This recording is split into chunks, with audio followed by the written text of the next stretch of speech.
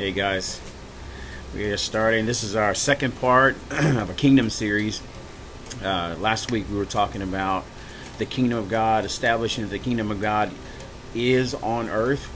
It's not physical. It's not something that you see, but it actually is here. Matter of fact, in Matthew chapter 6, around verse 9, Jesus is talking to his disciples and he says to them, when you pray, pray this way: Our Father, which art in heaven, hallowed be thy name. Thy kingdom come, thy will be done. So he says, pray that the kingdom of God come. And so we saw that last week, that the kingdom of God was, Jesus told us to pray that it would come. And the question is, did it come? And that's what we run into. And so a lot of times what happens, and the reason you say, why is this important? It's important because this is Jesus's primary message.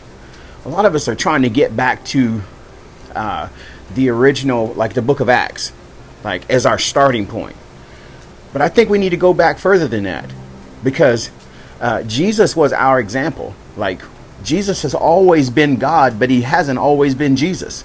I like the other day I was talking to somebody and I came across just that scripture that says in John chapter 1, it says, in the beginning was the Word, and the Word was with God, and the Word was made flesh. Okay, and we say flesh, like, you really got to bring this home. It was made fleshy. He was made carnal. He was made like a man. Like, this body was just like your body. It didn't float around. As a matter of fact, there was something that people don't even really understand, is the fact that Jesus was not an attractive man. Matter of fact, he had no physique, meaning he was some frumpy. He was either frumpy or he was spindly. There was just nothing attractive about him. And you say, where do you get that at? So all these pictures that you see where Jesus is like this Fabio-looking guy, you know, probably tall, dark, handsome, with the blonde hair and the blue eyes, that was non-existent. We find that in Isaiah 53. You start reading the beginning of Isaiah 53, and I don't even want to go into this right now, but I'm just trying to bring it home for you, because Jesus has before he was ever Jesus, before there was even a name given to the man who would become flesh, the God who would become flesh, he was God. He was God. He was the Word. And so why would God need to become man? Because he had to become the last Adam. The first Adam, we all died in him. We were inside of him. You say, where were we? Where were we? We were inside of Adam. When Adam sinned, it went into him, he died, and then it went into us because we were inside of his loins. You know, I tell people, you can count the seeds in an apple, but you can never count the apples that are in one seed. And you know the Greek word for seed is sperma, so just think about that for a second. I don't want to go into detail on that. But we need to understand that in Adam we died. So God sent Jesus, born of a woman, but the seed didn't come from the man. It didn't come from any man. If Jesus had to come out of Adam, he'd be dead in sin. If he'd come through Joseph, he'd be dead in sin. Why? Because Joseph was in Adam, and Adam died, and Joseph died in Adam, just like we all did. So God became a man, completely human. I'm talking about like stripped of every type of power in and of his own physical self. Jesus was a natural man who became supernatural when the Holy Spirit came upon him in the River Jordan. As a matter of fact, he did no miracles before that. We talked about that last week. And so why would he do that? Why would he become a man? It wasn't just so you can understand how you feel. I mean, that's not the only reason he did that. The reason he did that was so that he could show you what it would look like if Adam had not sinned. He can demonstrate to you what it looks like to have your dominion back that was lost in Adam. To show you what it looks like to be able to walk in authority and to dominate and to be then reunited with the Father in such a way that you become as you were intended to be. Now, Luke chapter 3, there's a boring genealogy, just like Matthew chapter 1, that everybody skips over because you can't pronounce the words, the names of these people. The very last verse of that thing, when it goes through that, it says like Noah the son of Lamech, Lamech the son of Methuselah, Methuselah the son of Enoch, Enoch the son of Jared, Jared the son of Mahalalel, Mahalalel the son of Canaan, Canaan the son of Enos, Enoch the son of Seth, Seth the son of Adam, Adam the son of God. So Adam was as much the son of God as Jesus was. So But in Adam we died. So Jesus, who was God, the Word, God became flesh, named Jesus, who was also the last Adam, so that in him we have life, while in him we died. See, the Bible tells us that. It tells us that in one man, all men died. So it's also in one man, all receive life. I'm telling you, man, we complicate this thing. We make it too complicated. Why? Because we're trying to add in works, when really you did nothing to die in Adam. You were just there, helpless. Just a little squiggly little sperm is all you were, and you died in Adam. And I know that seems, that may be some, maybe offensive to some of you, but I need you to picture this. And you're just as helpless in Jesus. And in Adam you did nothing and you died, and in Jesus you do nothing and you live except believe. And I'm telling you, you're doing more than that. You're wasting your time, because he fulfilled this. He paid the sin debt completely. He stretched his arms out on the cross and he says, "It is finished," which is the Greek word telestai. Telestai means paid in full. And so I say that because I'm wanting to just set you free. And so why? So what is this whole thing with the kingdom? The kingdom of God. The kingdom of God. Why is that important? As in, because we're preaching, we're preaching church and church etiquette and church organization and church that, but we have not returned back to Jesus. The early church was not your example. Jesus is your example, because he's trying to get you back to being the sons of God, not to get you into being church folk. And I say that with as much restraint as I possibly can, because I'm just wanting to push forth the concept. I like what a guy said last week. I hate to call names, even though I just want to give the guy credit, because I really was blessed by what he said. And what he said, I'm of the belief that Jesus was entirely human, like just human, right? And he became supernatural when the Holy Spirit came upon him and dwelt within him. So when God the Father was inside of him, he then became supernatural, began to do supernatural things that did not have to do with his physical self or his salvation, his life, the life that was eternal, that he was, the eternal person that he was. It had nothing to do with that. It had everything to do with the Spirit of the Father. So that, he said, now, if he didn't do it, let's say he did come and he was all God.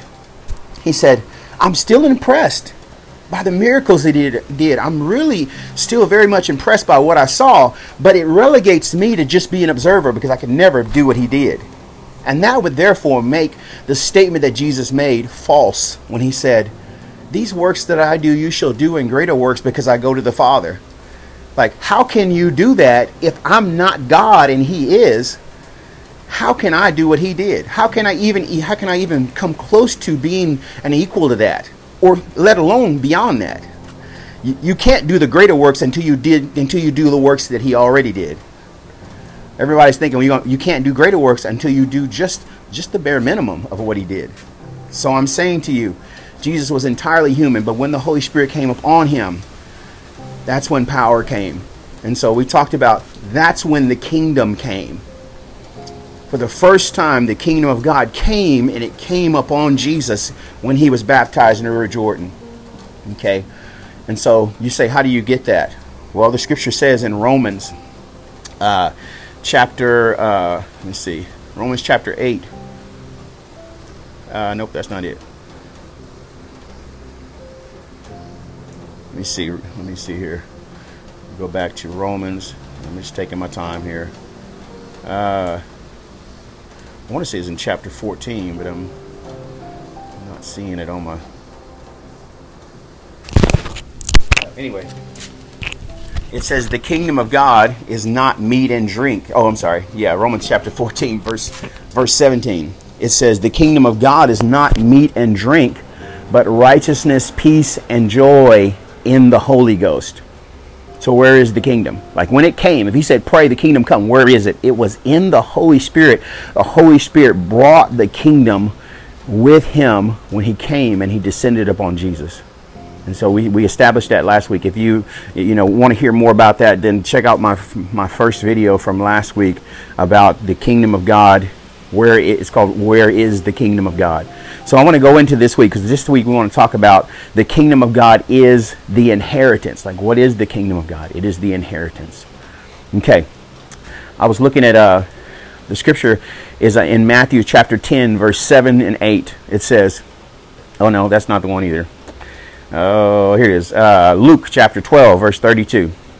It says, fear not, little flock, for it is the Father's good pleasure to give you the kingdom. Like, this is not one of those things like, he's wanting to give it to you as a gift. Okay. It's not one of those things that you work up to. It's not one of those things you become really spiritual because you go to church regularly and you do all these works, because works are rooted in the flesh. If it's a gift, you can't work for it, because then it ceases to be a gift. That's what the Bible tells us about Abraham, that Abraham received the inheritance that he received from God. He received it not by works, but by the promise. So God promised it to him. He gave it to him as a gift, and he simply just believed God and received. And so this is how we receive the inheritance of God, which comes by the Holy Spirit. You have to receive the Holy Spirit before you can ever receive the inheritance, because the inheritance comes by the Holy Spirit. Now, I had a guy say this one time, and I don't know, sometimes I just reference people on these things because it was just a great statement. He said, salvation is a birthright. And that means, like, I don't have to do anything for that. But when it comes to the inheritance, I have to qualify for that. I have to qualify for it. And you say, well, where do you get that from? Okay. In Galatians chapter 4, it talks about the child. It says, though the child is heir of all, use the same word, heir. Though he be heir of all, he's still under governors and tutors. And he's no different than a slave. Like, you got servants running around the house, and he is just as subject under government, you need government when you're lawless, right? He needs laws, he needs rules, like, to govern him. So though a child, when we're still children, we don't qualify for the inheritance. Why? Because even though it's yours, you can't receive it until the time appointed of the Father. And so what I want you to see is that it is the inheritance. The kingdom of God is the inheritance, and I'm going to prove that here in just a second. But it comes with the Holy Spirit, and the Holy Spirit is the executor of the estate. Now, I'm using some legal terms here, because I want you to see that, like I said, being born again, going to heaven, that's a birthright. I was born into the family. I received eternal life and salvation because of what Jesus did just by believing. But when it comes to receiving my inheritance, which is on earth, remember, it's not in heaven. So when we say the kingdom of God, we're not talking about heaven. It's because we prayed that it would come here.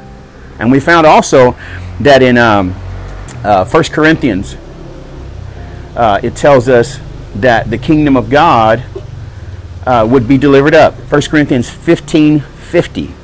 It says this. Now this I say, brethren.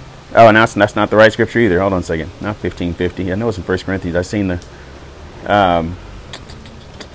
it says, and when the end cometh, and I'll find the verse for you here in a second. It says, when the end cometh, then the end cometh, and the kingdom of God is delivered up. And so why would it then need to be delivered up if it's already up? If the kingdom of God is actually heaven, then it wouldn't need to be delivered up. But there's a time in the end, meaning it came with the Holy Spirit, and it'll be here until the time of the end, and then it'll be delivered up. So where's it now? The kingdom of God is on earth. Jesus was pressed with the same question. We've seen that in Luke chapter 17, verse 20 and 21. Is the Pharisees came to Jesus and said, Jesus, where is the kingdom? You say there's a kingdom. Where is it at? We don't see it. And he says, listen, the kingdom of God won't come with observation. You won't be able to say, look, here it is, or there it is. He said, but the kingdom of God is within you. And so the kingdom of God, when it would come, because he's speaking in the future tense, because it had yet not come, because the day of Pentecost hadn't come, when Jesus hadn't been crucified. And when he was crucified and raised from the dead, then he told them, go wait in Jerusalem until you've been endued with power. And then the Holy Spirit will come upon them. And so that's when the kingdom of God came. So, I hear a lot of people, and they're thinking, I know the thinking is like, hey, the kingdom That's talking about heaven. I disagree. I just believe that's it. Because what about Ephesians, and what about Galatians? Galatians chapter 5, and what about Ephesians chapter 5? It says, it talks about the flesh and how these carnal acts. Let me read it for you. As a matter of fact, let's read. I'm going to read Galatians chapter 5, verse 19 through 21. And what we're going to see here is Paul is talking to a body of believers, the church at Ephesus, and he's saying to them, now the works of the flesh are revealed. King James says manifest, which are these: adultery, fornication, uncleanness, lasciviousness, idolatry, witchcraft, hatred, variance, emulation, wrath, strife, sedition, heresies, envying, murdering, drunkenness, reveling, and such the like. In other words, anything like that. Of which I tell you before, as I've told you in times past, that they which do such things shall not inherit the kingdom of God. So immediately our mind goes into default religion mode, and it says they will not go to heaven. That's not what this scripture is talking about. See why? Because the inheritance, like I said, salvation comes. It's a birthright, but the inheritance must be qualified for. Remember Galatians 4. Though that child is under he's under governors and tutors. He controls, he actually owns everything. He's the heir. But as long as he's a child, he's still under governors and tutors until the time appointed of the father. See, the father then releases the inheritance to him when it's time, when he has actually qualified, right?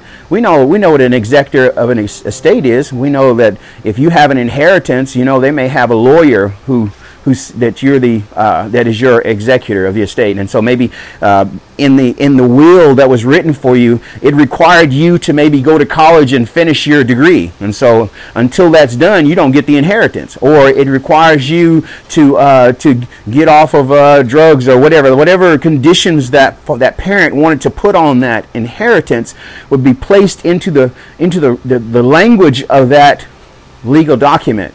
And when you met the qualifications, it would then be released. Maybe into when you turned 18. Maybe, these stipulations had to be placed in there. And so that's the same thing with the Holy Spirit. There is what? What is this? You say, what are the stipulations?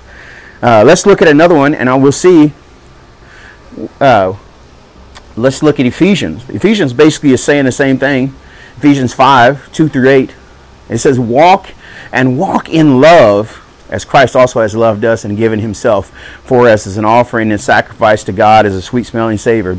But fornication and uncleanness and covetousness, let it not be once named among you, as is becoming of saints, right? Neither filthiness nor foolish talking or jesting, which are not appropriate. The word's convenient there. Appropriate, but rather giving of thanks. For this you know, that no whoremonger or unclean person, nor covetous man who is an adulterer, hath any inheritance in the kingdom of Christ and of God. Let no man deceive you with vain words, because of these things, the wrath of God comes upon the children of disobedience. Now he's talking about a different group. He's not talking about believers. He's telling you, don't do what they do. But then he says, that's why the wrath of God is coming up on unsaved people, because they're doing this stuff, right? Because look at the next verse. He said, first of all, let me go back and read that. Let no man deceive you with vain words. In other words, don't let anybody trick you into thinking that's okay, right? For because of these things, the wrath of God comes upon the children of disobedience, a different group. But be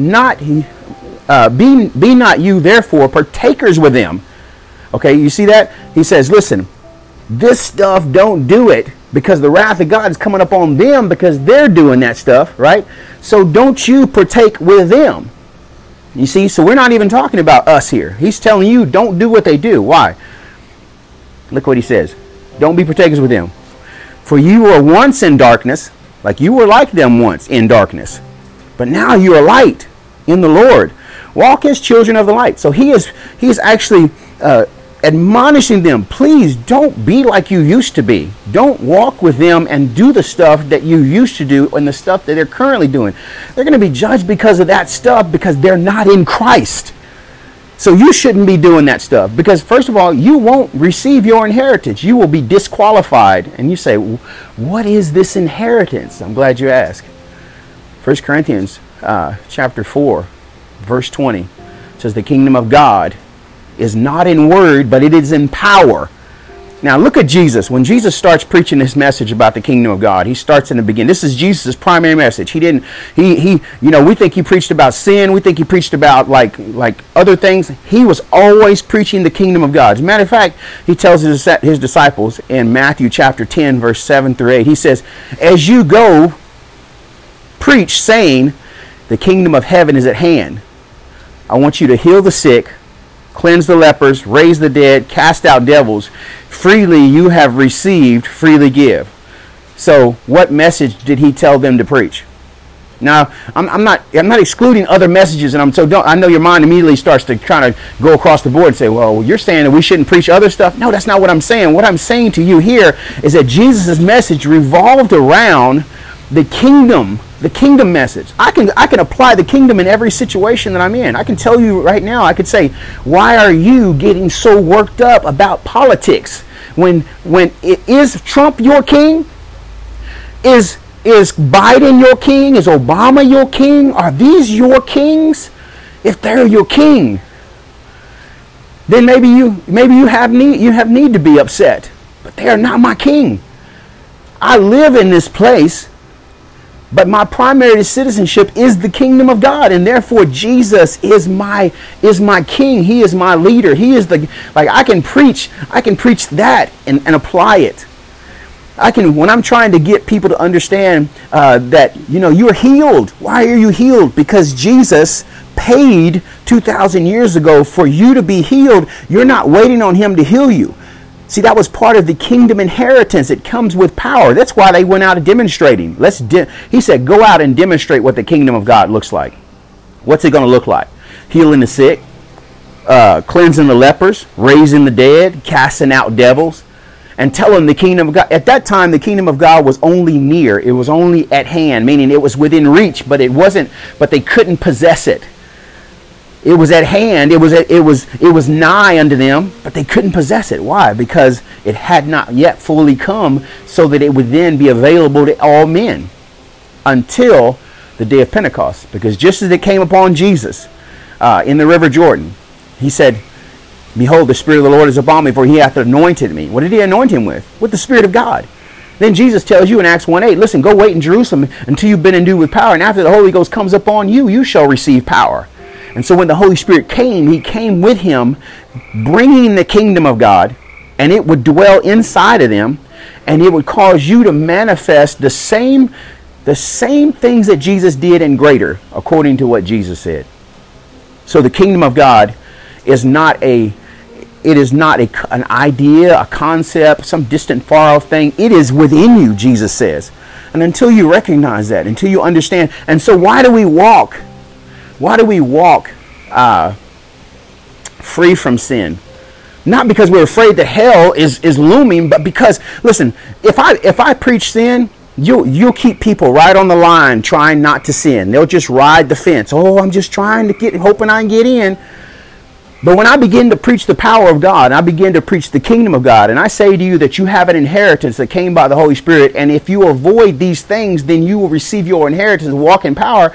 Man, it's a no-brainer. If it means I'm going to be able to do what Jesus did, I'm going to be able to change lives, I'm going to be able to lay hands on the sick, and I can be able to raise the dead, I'm going to be able to prophesy and speak the mind of God, and the things that I declare will come to pass. Do you know that sin becomes a distant memory? Man, it's the choice between being mortal and immortal. It's the difference between being a superhero and being a nobody. Everybody wants to be somebody. But I'm telling you, you'll never obtain it walking in bondage. And I'm telling you, the kingdom of God has come. It came with the Holy Spirit. It is your inheritance. It was the Father's good pleasure to give you the kingdom. He did that. It's been done. You're not waiting. You don't have to tarry. You don't have to wait for the Holy Spirit, because they did that initially because he had not yet been sent. But he's been here for 2,000 years. And just like you believe that you were saved, and when you said, Jesus, I give my life to you, and you believe you were saved with no evidence whatsoever, is the same way you receive the Holy Spirit. It's the same way you receive the Holy Ghost. I'm telling you, it's a free gift. And so you say, well, man, you got to qualify for that. You got to qualify for the Holy Ghost. God, there are no perfect vessels. The Holy Spirit comes to perfect you, not wait for you to be perfected and then he comes into your life. Like, he is the cleaning agent. He is the person that comes in and brings about change. You say, where do you get that? Ezekiel 36:26 says, a new heart will I give you, and I'll give you a new spirit. I'll take out the heart of stone, I'll put in a heart of flesh within your flesh. So we see that we're dealing with salvation there. But the very next verse, Ezekiel 36:27 says, and then I'll put my spirit in you. So there's two spiritual transactions taking place. First one, Ezekiel 36:26 says, a new heart will I give you, and I'll give you a new spirit. That's my born again spirit. And I'll take out the heart of stone, I'll put in a heart of flesh within your flesh, and then I'll put my spirit in you and cause you to walk in my statutes and my commandments to do it. And I'm telling you, when you get saved, you have a want to, but you don't have a how to. And I'm telling you, the Holy Spirit comes, and when he comes, he brings about the ability for you to mature, because he is the parent spirit. The Holy Spirit is the parent spirit. And Jesus says this. He said, if your son asks you for bread, would you give him a stone? If he asks you for an egg, will you give him a snake? No. If you then, being evil, know how to give good gifts to your children, how much more will the Father not give to you the Holy Spirit? It is the Father's good pleasure to give you the parent spirit. That's a no-brainer. You say, well, you're calling it a parent spirit. I'm not really sure like how you got the parent spirit thing. Well, man, in John, he said, I'm going to send you a comforter. The word comforter in the Greek is the word parakletos. It means one called alongside to help. The word it's a compound. Para, meaning we get the word parallel from, and kletos means a helper. So a helper called alongside, right? And then in the same verse, he uses another derivative of the word comfort. And he says, I'll not leave you comfortless. But it's a different Greek word. This Greek word is the word orphanos, where we get the word orphan or parentless. So the Holy Spirit is not just anything called alongside to help you. He is the parent spirit brought alongside to help you. Just like Ezekiel 36:27 says, I'll put my spirit in, I'll cause you to walk in my statutes and commandments. See, as parents, we have to train our children from the outside in, but the Holy Spirit trains us from the inside out. He is the inheritance. He is the executor of the estate. There's something that when we align ourselves with him, because look what we said. We said in 1 Corinthians chapter 15, verse 50, said, listen, flesh and blood will not inherit the kingdom of God. Now we think, oh, you're not going to physically go to heaven. That's not what that means. That means carnality will not. A rogue carnal Christian will not receive the inheritance that is for him now on earth. He will not operate in power. And what does that carnality look like? It looks like everything he said in Ephesians 5 and everything he said in Galatians 5. Adultery, fornication, lasciviousness, rivalry, witchcraft, all variants, all those things like that. They shall not receive their inheritance because you are children. And until you mature, you're under governors and tutors until the time appointed of the Father. And once you get to a point where you lay those things down, you will begin to operate in power. I tell you this firsthand. Why do I not sin? Why do I not cuss? And why do I not chase women? Because I'm trying to get to heaven? No, man. I'm trying to be like Jesus. Because he came here as my example. Why do I do that for you? I carry my cross. You know what carrying my cross, he said, if you're going to follow me, take up your cross and follow me. That means die for what I died for. He died for this world. He died for people. I'm telling you, I lay my life down for people. Why? Because I value you. Because you're more important than anything else that's in this world to be gained. Because I know I'm walking in eternal life right now, I make the eternal decisions. Sin is such a temporary thing, and yet that's all we preach about is the here and now, and basically self-help. And I'm telling you, we need to move outside of that. This world is in a crisis, and we don't even really know how to be the answer. We must be light. You must be witnesses, meaning the word witness in the Greek, after the Holy Ghost comes upon you, you shall receive power and you shall be witnesses. This word witness is actually the Greek word martyr, which we think immediately you're going to die physically. No, you're gonna sacrifice. Just like Jesus's fleshy body, just like the Word was made fleshy and was made carnal. He wasn't surrendered to his carnality. He knew his body was a meat offering before God on behalf of people. Jesus laid down his flesh to die so that you could have eternal life. And I'm telling you, like, if you want to prove you love God, then don't try to give him stuff. What can you give him? We're trying to build big edifices for God to live in, big huge ministries and big buildings, like God's going to be impressed with that. We're trying to give him a mansion. He just wants a mobile home. And what's that mobile home? It's with you. He wants to walk. He wants to live inside of you, and he wants to go where you go and affect people. He wants to be able to speak to people through you. He wants to be able to touch people by the laying on of your hands. And when you declare for them to be healed, he wants to be able to work the power of God. Jesus didn't do any of those miracles. He said every miracle he did, the Father did. He said, I don't do the work. My Father does the work. And how did the Father do the work? Because the Father was inside of him, but Jesus was still fleshy. Man. This is just the beginning of this, and I'm really just trying to get us to a point where we will begin to think the kingdom of God. I'm talking about, not talking about any kind of denominational references that you might have. I don't know them. I haven't studied any theologies that revolve around any type of existing kingdom doctrine. But I'm telling you, I study Jesus' doctrine. And I'm wanting to be, when I realized that Jesus came to be an example for me, to put me back in my place, when I realized that I was an heir with him and a joint heir with Christ, how humbling is that?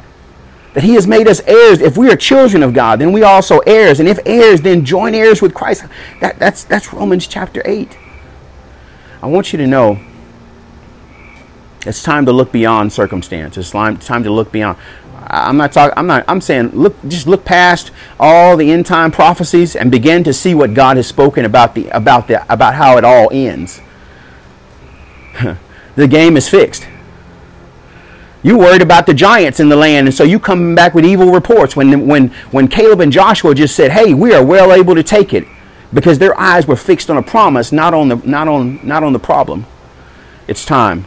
So I just wanted to convey to you that the kingdom of God is the inheritance, and carnality will not inherit it. And I'm telling you, when we get to a place where we begin to walk in the Spirit, we won't fulfill the lust of the flesh, and therefore we will be able to be qualified by the executor of the estate, which is the parent Spirit. The Holy Spirit will then release the power of God to operate on your behalf. Man, the world is waiting for you. Read Romans chapter 8. All of creation is groaning, waiting for the manifestation of sons. And we can't do it because we're so fixed on ourselves. Man, I love you guys. God bless you. And next week we'll be coming back with another one of these from this series called The Kingdom of God Revealed. Amen. God bless you.